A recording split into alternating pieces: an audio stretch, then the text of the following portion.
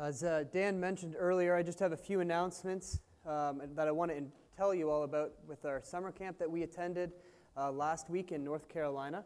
So we got back on July the 8th. We left on the 1st, and we had a really good week. While we were there, the teaching was excellent. The theme of the week, or actually the focus of the week, the theme, they said, is always Jesus. So the focus of the week was hope. And that's kind of, for me, as I've listened to that for a week, we went to 9 sermons and then 4 breakout sessions. So all focused on Jesus as the hope. So as we've listened to that, that's kind of where I'm at right now with this message that I've prepared this morning. Like I said, we had a great week. The students, they learned a lot. And then we had a student as well come to faith this week, which was amazing. It was a lot of work to go down there, and that makes it all worth it. And then we had one of our students named Johanna. She's serving there for the summer. She got baptized while we were there. And then Brittany Boyd, who's one of our leaders here at The Rock, she was also baptized there. She felt really convicted about not being baptized, and so she called her parents and let them know, and she was baptized as well. And it was just an exciting week to see how God was working in these people's lives and in the lives of our students and in the lives of our leaders. So as we come back now, we don't want to just leave our students to just be out for the whole summer and we don't teach or do anything anymore. So this summer, we're going to be continuing off where we left from Snowbird, talking about hope. And we're actually going to be working through Hebrews 11 together. And we're doing that at our firesides. And so we still need somebody to host a fireside this Friday. All it is if you could have a fire in your backyard. You don't have to provide any food, any drinks. The kids all bring that. You don't even have to provide chairs. We just need a place to hang out, and we're going to do a Bible study and then just spend time around the fire with one another. So that would be at 6:30. If you have any questions, please let me know. As we begin this morning, I would like to open with a word of prayer, and then we'll start. Dear Heavenly Father, we are thankful that you have given us your word. Lord, we're thankful that we know that you use it to work in our hearts and our lives to make us more like you. Lord, this morning as we open it, I pray that first we would see more about who you are. We would understand you more.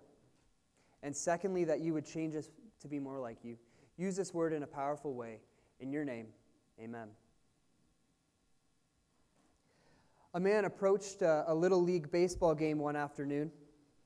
He asked a boy in the dugout what the score was. The boy responded, 18-0. We're behind. Boy, said the spectator, I bet you're discouraged. Why? Why should I be discouraged? Replied the little boy. We haven't even gotten up to bat yet. That boy definitely has a lot of hope in his teammates and their ability to get some points, doesn't he? He hopes that when they get up to bat, everything's going to change, the score is going to even out, they can come back and win the game. But that hope seems a little bit far-fetched. We all have hopes like this, though, don't we? Maybe we hope to travel around the world. Maybe we hope for fame. Maybe we hope for fortune. Maybe for happiness, or for good health, or for peace. Maybe we hope for certain outcomes, like our favorite sport team wins, or that a certain political party wins the next election. These are hopes that we all have. But when Hebrews 11 is speaking about hope, it's talking about a different kind of hope. This isn't the same kind of, I hope it's going to happen in terms of, this is the outcome that I desire, but it's not a guarantee. It's up in the air. No, the hope that the author of Hebrews is talking about, it's a guaranteed hope. And this morning, we're going to go through Hebrews chapter 11, verses 1 to 16, and examine this hope that we have. So together, if you're able to, I ask you to stand, and we're going to read Hebrews chapter 11, verses 1 to 16.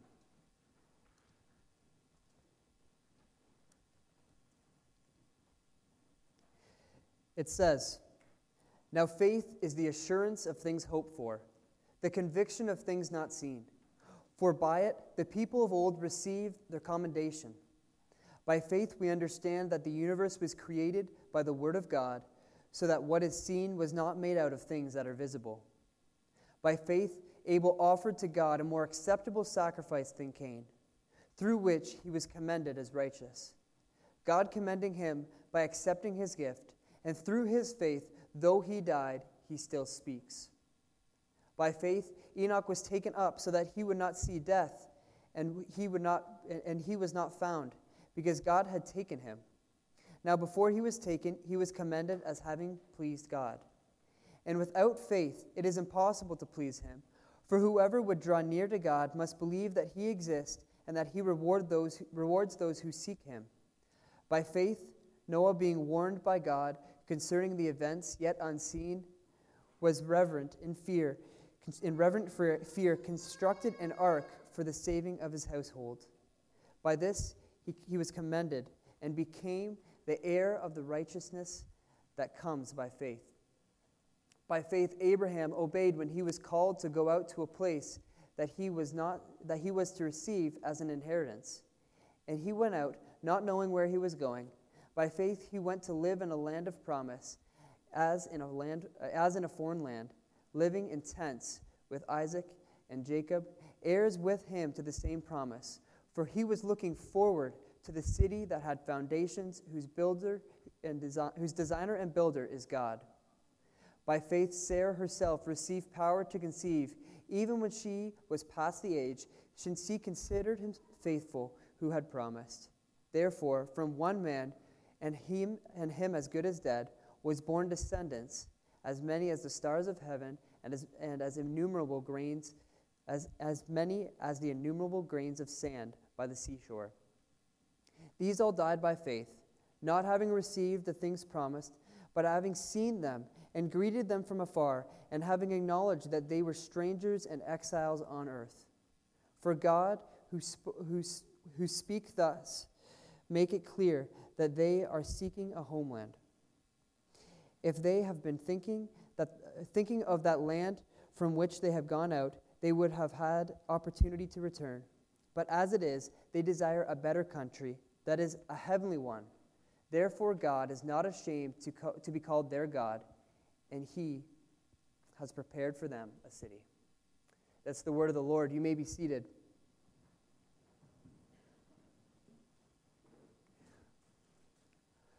When I got to English class in high school, I learned that the way I was writing essays and paragraphs in my essays and making arguments was all wrong. My teachers throughout high school, and some of you might know this, if you're a student now, you've probably heard this in a different way, have continued to tell me that to structure my argument, I needed to have a point, a proof, and then an explanation. So first I needed to make a point, a statement or a claim.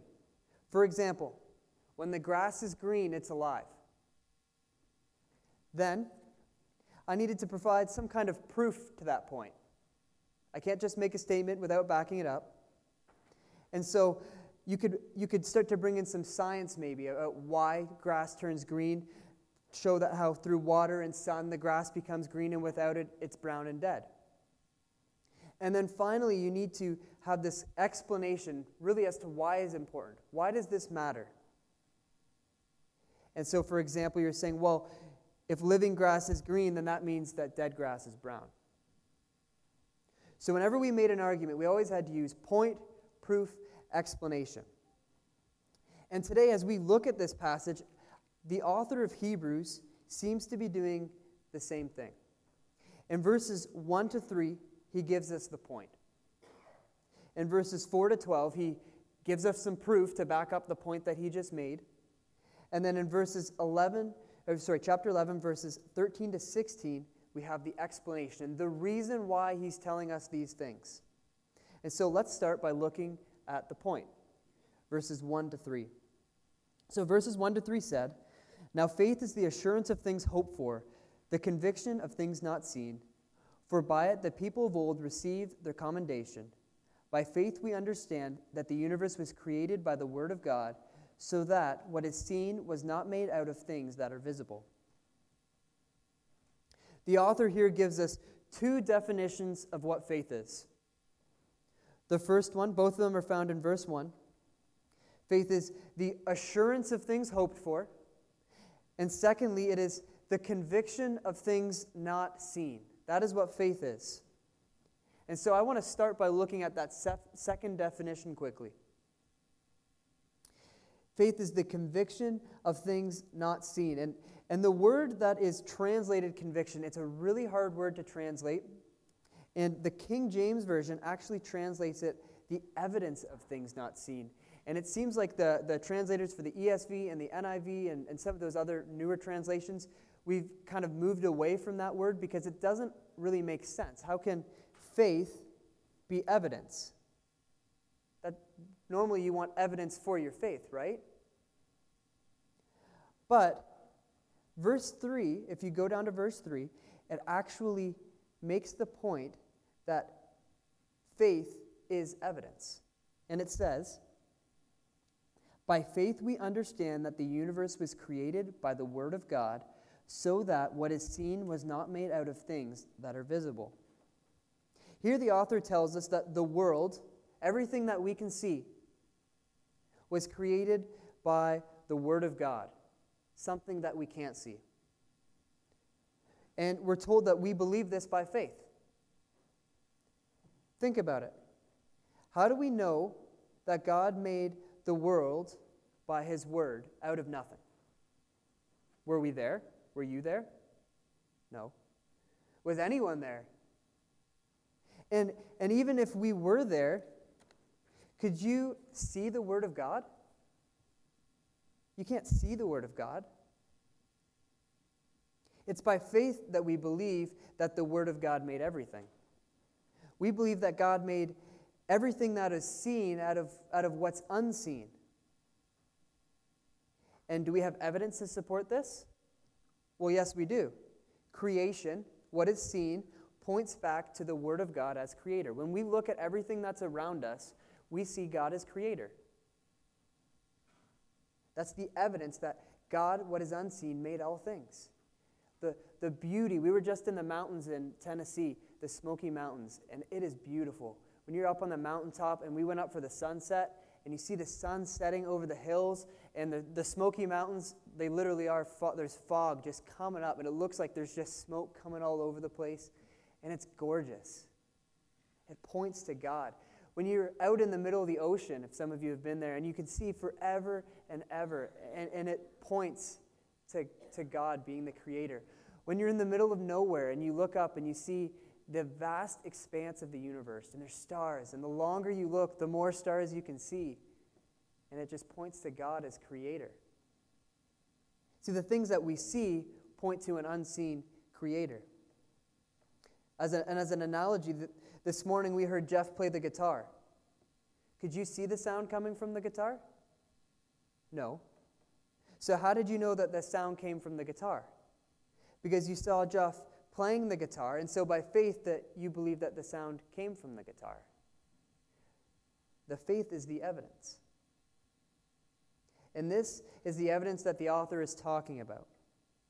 We see visible creation, which is evidence of our faith that the Creator created all things through the Word. Therefore, faith is evidence.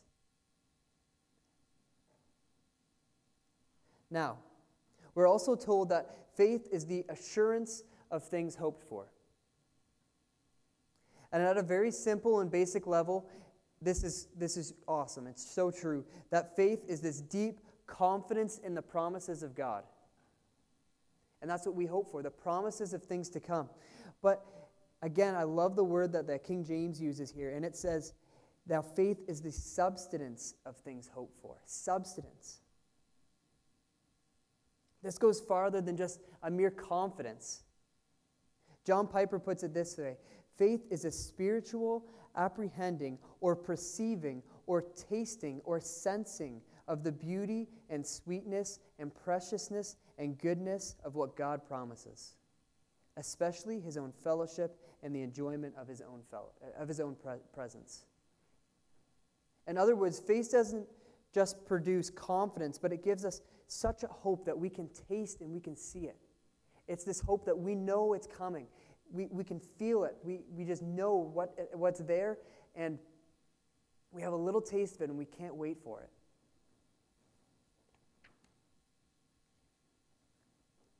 See, this is very different than a lot of our other hopes.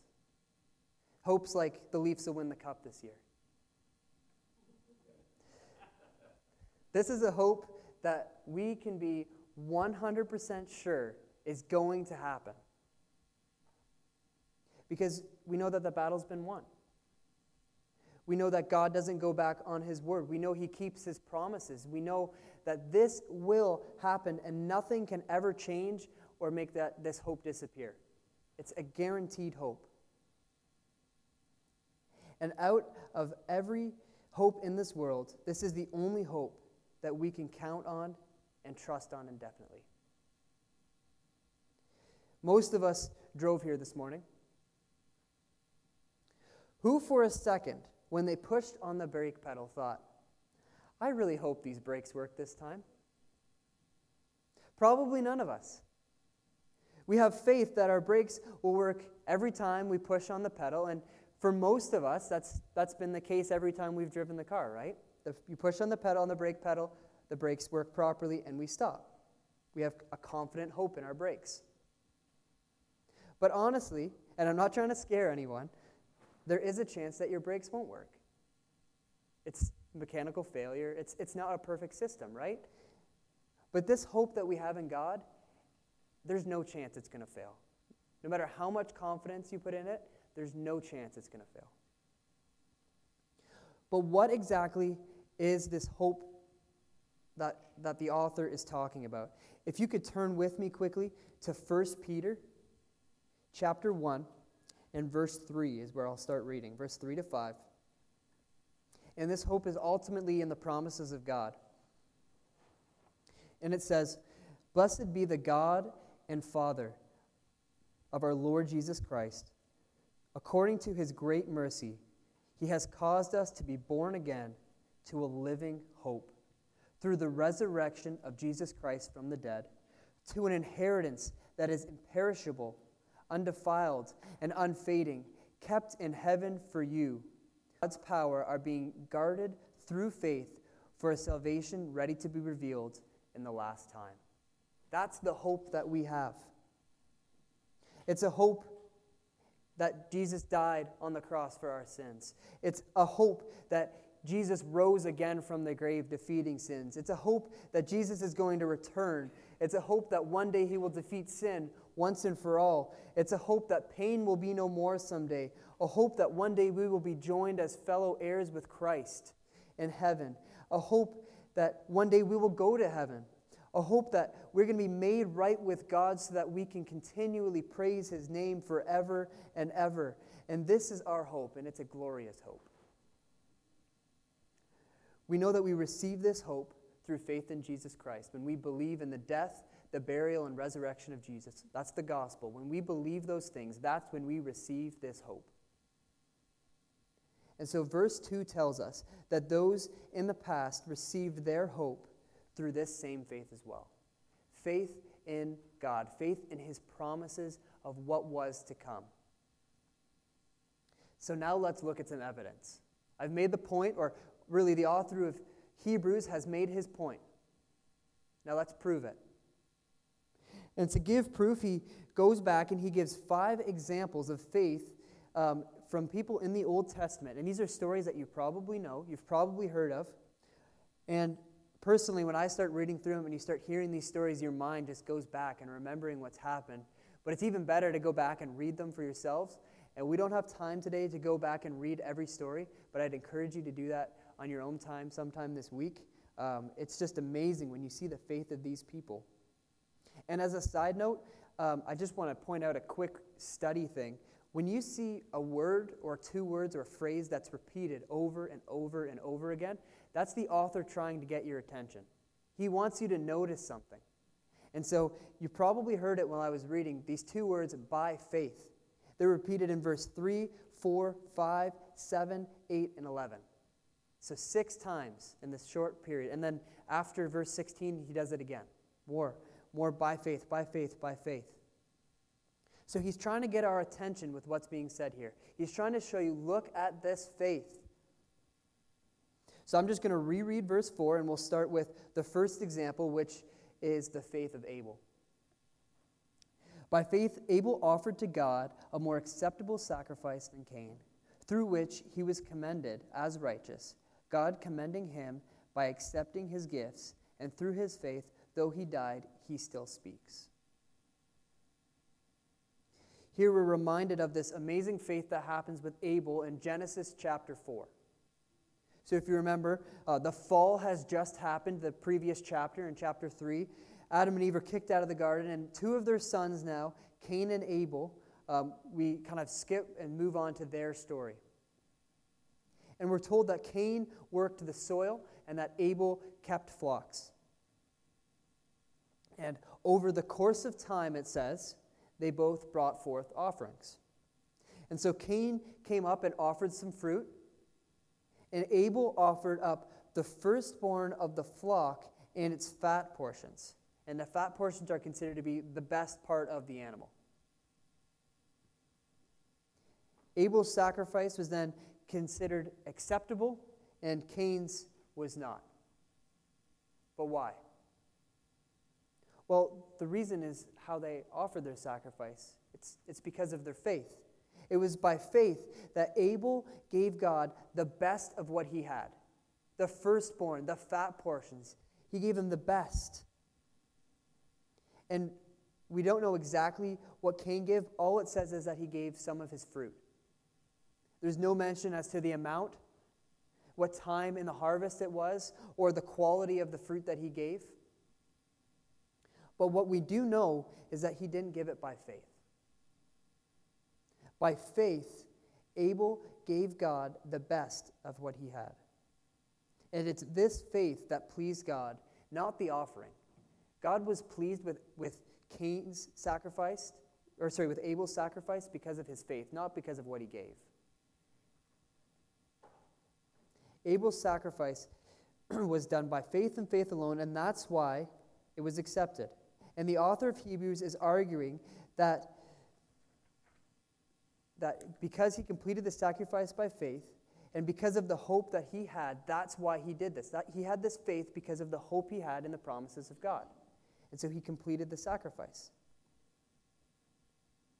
As we continue down, we see verses 5 and 6. There's a man named Enoch, and I'll read that again. By faith, Enoch was taken up so that he should not see death, and he was not found because God had taken him. Now before he was taken, he was commended as having pleased God. And without faith it is impossible to please him, for whoever would draw near to God must believe that he exists and that he rewards those who seek him. We don't know much about Enoch. And so for us, it kind of seems, why is he making such a big deal about a guy that we know so little about? I'll read to you what we know about Enoch, and it's found in Genesis chapter 5, verses 21 to 24. This is inside the genealogy, and it says, when Enoch was 65 years, he fathered Methuselah. Enoch walked with God after he fathered Methuselah 300 years and had other sons and daughters. Thus all the days of Enoch were 365 years. Enoch walked with God, and he was not, for God took him. That's all we know. Not much. And so it does seem weird that we have this, because where's the evidence of this faith? And instead, the author of Hebrews gives us the evidence here. And he tells us that Enoch was taken up because he was commended as having pleased God. Now, what the author isn't saying is that everyone who pleases God is going to be taken up and you're not going to have to experience death. You'll just be gone. You will be not, as it said. That's not what he's saying. He makes his point in verse 6 when he says, now, faith is and without faith it is impossible to please him. See, Enoch pleased God by his faith.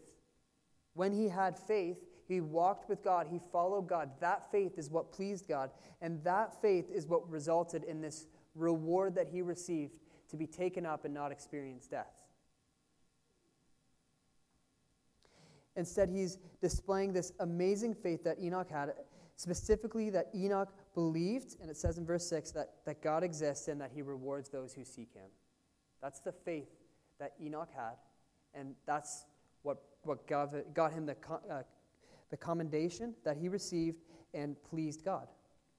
He had incredible faith. That's all we know. If you continue and go to verse 7, we hear about a guy named Noah. You've probably heard of Noah before. And so I'm just going to read verse 7 again. By faith, Noah, being warned by God concerning events as yet unseen, and reverent fear, constructed an ark for the saving of his household. By this he condemned the world and became the heir to the righteousness that comes by faith. Noah's story can be found in Genesis chapter 6 to 9. But here's a really brief summary of what happens there. In Genesis chapter 3, as I mentioned before, sin comes into the world. And as you read the first few chapters of Genesis, from the fall to the time of Noah, you see this downward spiral where humanity is becoming more and more engulfed in their sin, and things are becoming worse and worse and worse. It's becoming increasingly corrupt. And so God brings judgment, or decides he's going to bring judgment on the world. But before this judgment is going to happen, he speaks to a man named Noah. And we're told that Noah was a man who walked with God. And God tells Noah that this destruction is going to come, so he needs to build the ark, or a really big boat, right? And he even gives him some specifics on what this thing's going to look like. It's going to be used gopher wood. It's going to have rooms inside of it. It's going to be covered inside and out with pitch. It gives him a length, a breadth, and a height. It tells him to have a roof on it and put the door on the side, not on the front or the back. And he tells him to have 3 decks. That's his instructions. And then he's told to bring his family and 2 of the animals and a bunch of seeds, or the food, all the different types of food onto this ark with him. And the result would be that he would be saved from the destruction of the flood. And Noah obeyed, and his family was saved. This took tremendous faith. Think about it this way. According to answers in Genesis, it probably took Noah between 55 and 75 years to make the ark. So we're told that God gives a kind of 120-year timeline in chapter 6, verse 3. There's like a 120-year countdown until the flood's going to come.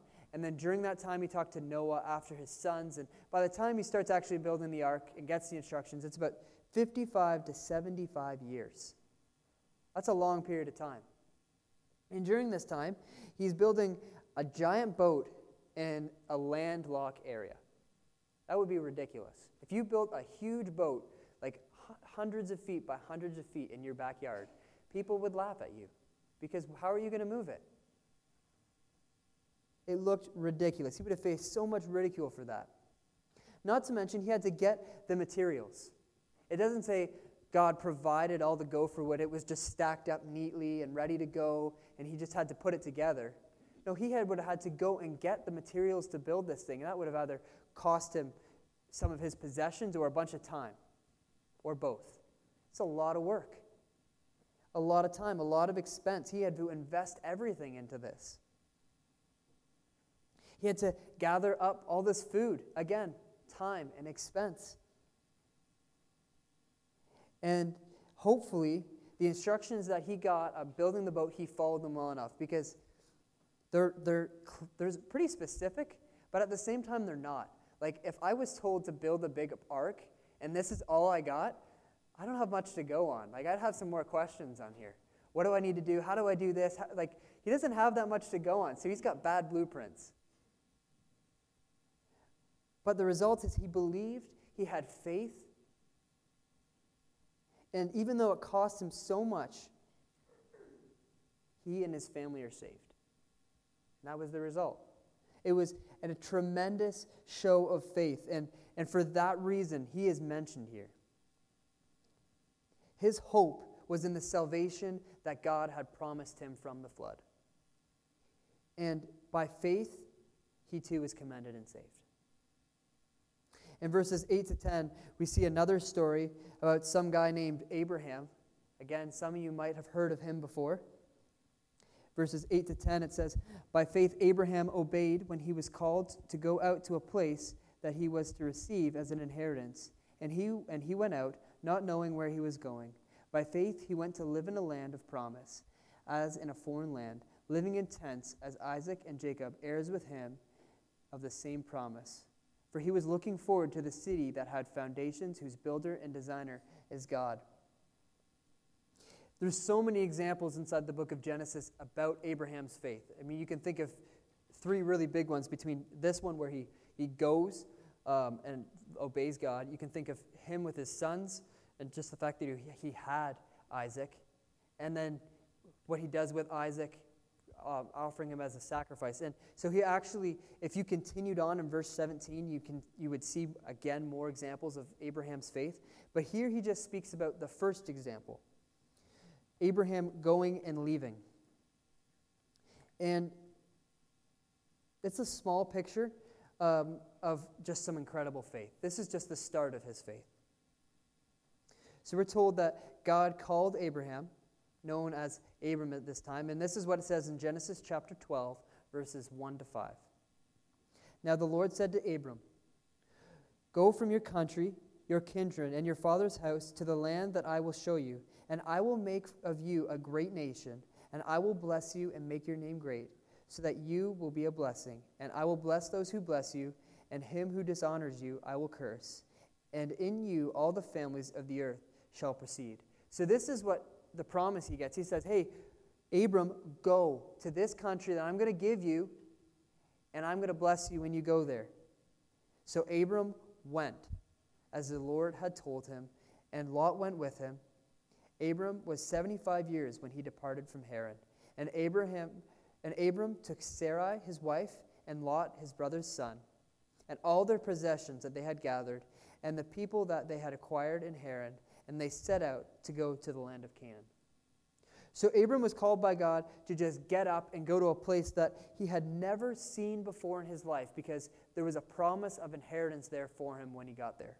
And it wasn't just like some young single guy who had to go, you know what, I'm just going to move out there and hopefully things go well. I'll get on the plane and I'll see what it's like, and hopefully when I get there things are good. If they're not, I'll just come back. It's not that far.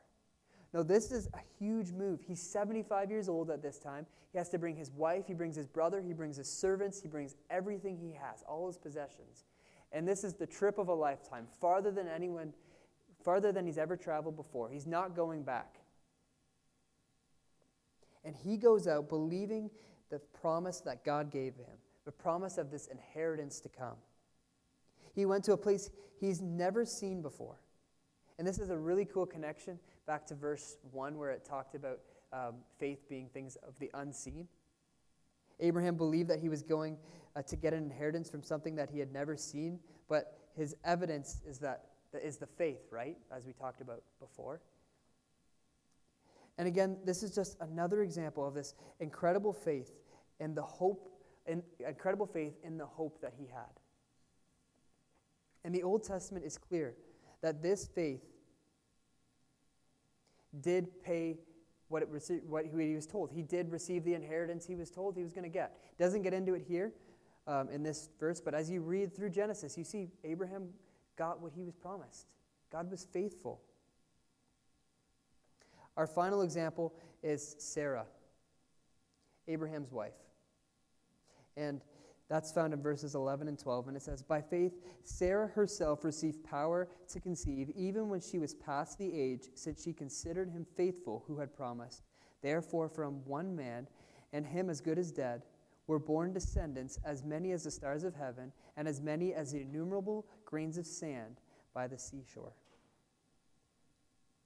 This one might seem a little bit surprising to us, especially if you know this story really well. Because remember, Sarah and Abram at that time, they're changed to Sarah and Abraham, they were told that they were going to have a child, but Sarah didn't believe, so she has Abraham marry his servant so that they can have Ishmael. But God says that Abraham is going to have a child with Sarah. It's going to be that's going to be where the promised child comes from. And I just want to read you two little things from Genesis. And again, it shows the faith. Like, I don't know how, they're questionable faith. It says in Genesis chapter 17, verses 15 to 19, and God said to Abraham, "As for Sarah your wife, you shall not call her Sarai, but Sarah shall be her name. I will bless her, and moreover, I will give you a son by her. I will bless her, and she shall become nations. Kings and people shall come from her." Then Abraham fell on his face and laughed, and said to him, "Shall a child be born of a man who is 100 years old? Shall Sarah, who is 90 years old, bear a child?" And Abraham said to God, "Oh, that Ishmael might live before you." And God said, "No, but Sarah your wife shall bear you a son, and you shall call his name Isaac, and I will establish my covenant with him, an everlasting covenant for his offspring with him, after him." So we see here, he doesn't really have this faith that God's going to, he laughs. God tells him, "You're going to have a son with Sarah," and he laughs. He falls on his face and laughs, and then says, "Why can't you just take Isaac instead?" Ishmael instead. And Sarah's response really isn't much different. When you go to chapter 18, verses 9 to 15, she says, "And they went, where is Sarah?" And they said to him, "Where is Sarah your wife?" And he said, "She is in the tent." The Lord said, "I will surely return to you about this time next year, and Sarah your wife shall have a son." And Sarah was listening in the tent door behind him. Now Abram and Sarah were old, advanced in years, and the way of women had ceased with Sarah. So Sarah laughed to herself, saying, "After I am worn out, and my Lord is old, shall I have pleasure?" And the Lord said to Abraham, "Why did Sarah laugh and say, 'Shall I indeed bear a child, now that I am old? Is anything too hard for the Lord?' At the appointed time, I will return to you about this time next year, and Sarah shall receive a son." But Sarah denied it, saying, "I did not laugh," for she was afraid. When we read this, it really doesn't seem like they have much faith. They both laugh at the idea that they're going to have a son. And in hindsight, we're like, well, how could you do that? But if you think about where they are, I'm pretty sure it's safe for me to say here that they were old. 100 is old. 90, you're up there. And I think that, if that's not enough, Hebrews 11, verse 12, if you noticed how it describes Abraham, it says he was as good as dead. So that makes you pretty old when the Bible says you're as good as dead. But we know that they had this faith because they received the son of promise. And we're told here that Sarah's faith is what gave them the power to conceive. In this unpredictable, there's no way this could happen anymore. They were too old for this, but they had a child just as God had promised. And by their faith, they trusted in the hope that this was going to happen. The hope given to them that they would have descendants as numerous as the stars of heaven and as immeasurable as the grains of sand by the seashore. And if you go back and read the story, you can see that it happens. It does happen. So now it's time for the explanation, verses 13 to 16. Why do we need to know this? What's important for us? Well, let's read that again. These all died in faith, not having received the things promised, but having seen them and greeted them from afar, and having acknowledged that they were strangers and exiles on the earth. For people who speak thus make it clear that they are seeking a homeland. If they had been thinking of that land from which they had gone out, they would have had an opportunity to return. But as it is, they desire a better country, that is, a heavenly one. Therefore, God is not ashamed to be called their God, for he has prepared for them a city. In verse 13, there's a pretty blunt point, and it says, all of these died in faith, not having seen what they had promised. See, these people, they had great faith in God's promises. They put all of their hope in them. And yes, they did see some of their promises. Sarah saw Isaac, right? Abram saw the promised land. Noah made it through the flood, right? These are just some examples. These guys saw some of it. But see, God's promises, they're not mainly of this world. They're of what's to come in the future, in the next, in heaven. These are eternal promises that he made with them. These were just a small taste of what God had planned for them in all eternity. And the eternal hope is now what they have, the promise that they've seen. This is a lot like us. We can connect with this, can't we? We have hope in the promises of God, what I read in 1 Peter, and the fact that Jesus died, buried, and was rose again, and he's defeated sin on our behalf, and he's returning and coming again. We have hope in those things. And we have seen that a little bit. We have Jesus, we have the Spirit living in our hearts. We have this little taste of it. But that's not what the total hope is. The hope is ultimately in what's to come eternally in the future. We believe in a future home. And while we're here, we're just aliens and sojourners who have a brief taste of some of God's promises, but haven't seen most of them yet. Just like these men and women that are described here. Just a brief taste. They're aliens and sojourners. Abraham went to a foreign land. He lived in a tent. He didn't build himself a big palace because that wasn't his home.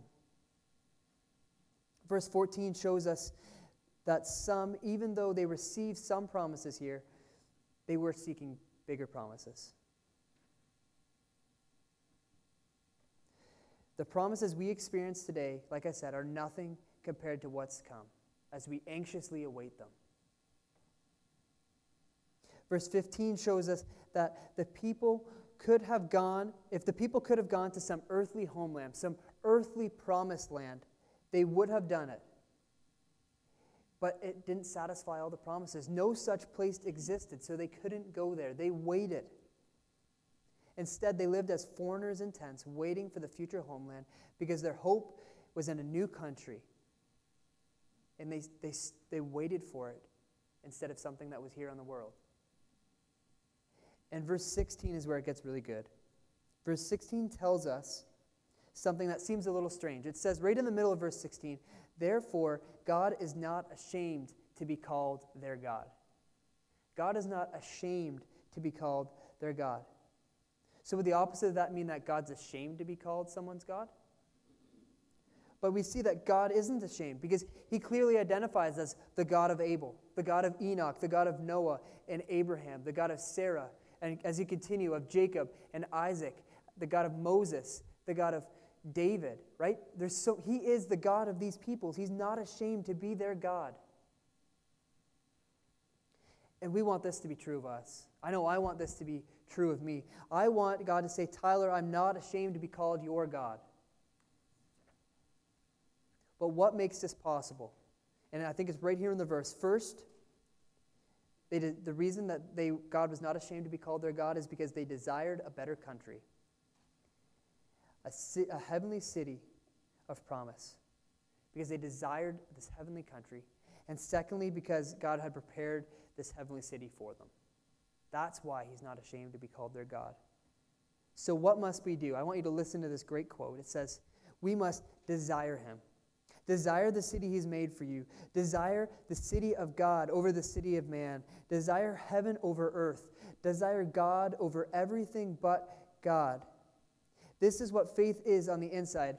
Faith desires God and the city of God, the city that God makes for his people, more than it desires what the world can give. Faith in God means desiring God. See, another way to say that God's not ashamed is to say that he's proud. He's proud to call us. He's proud to say that he's our God. So today I want to encourage you to trust in the promises of God that are to come. These aren't as far-fetched as the hope that little league team is coming back from 18-0 in the first. This is a guaranteed hope. This is something that's going to happen. You can bank on it. You can put your whole life in it, just like these men and women that we saw did. They put everything they had on this hope, and it paid out. You can go to the bank on that one. Think about all the promises of the past that God has kept. As you read through the Old Testament, as you think about those stories, He's kept so many promises. He's never let any of them down.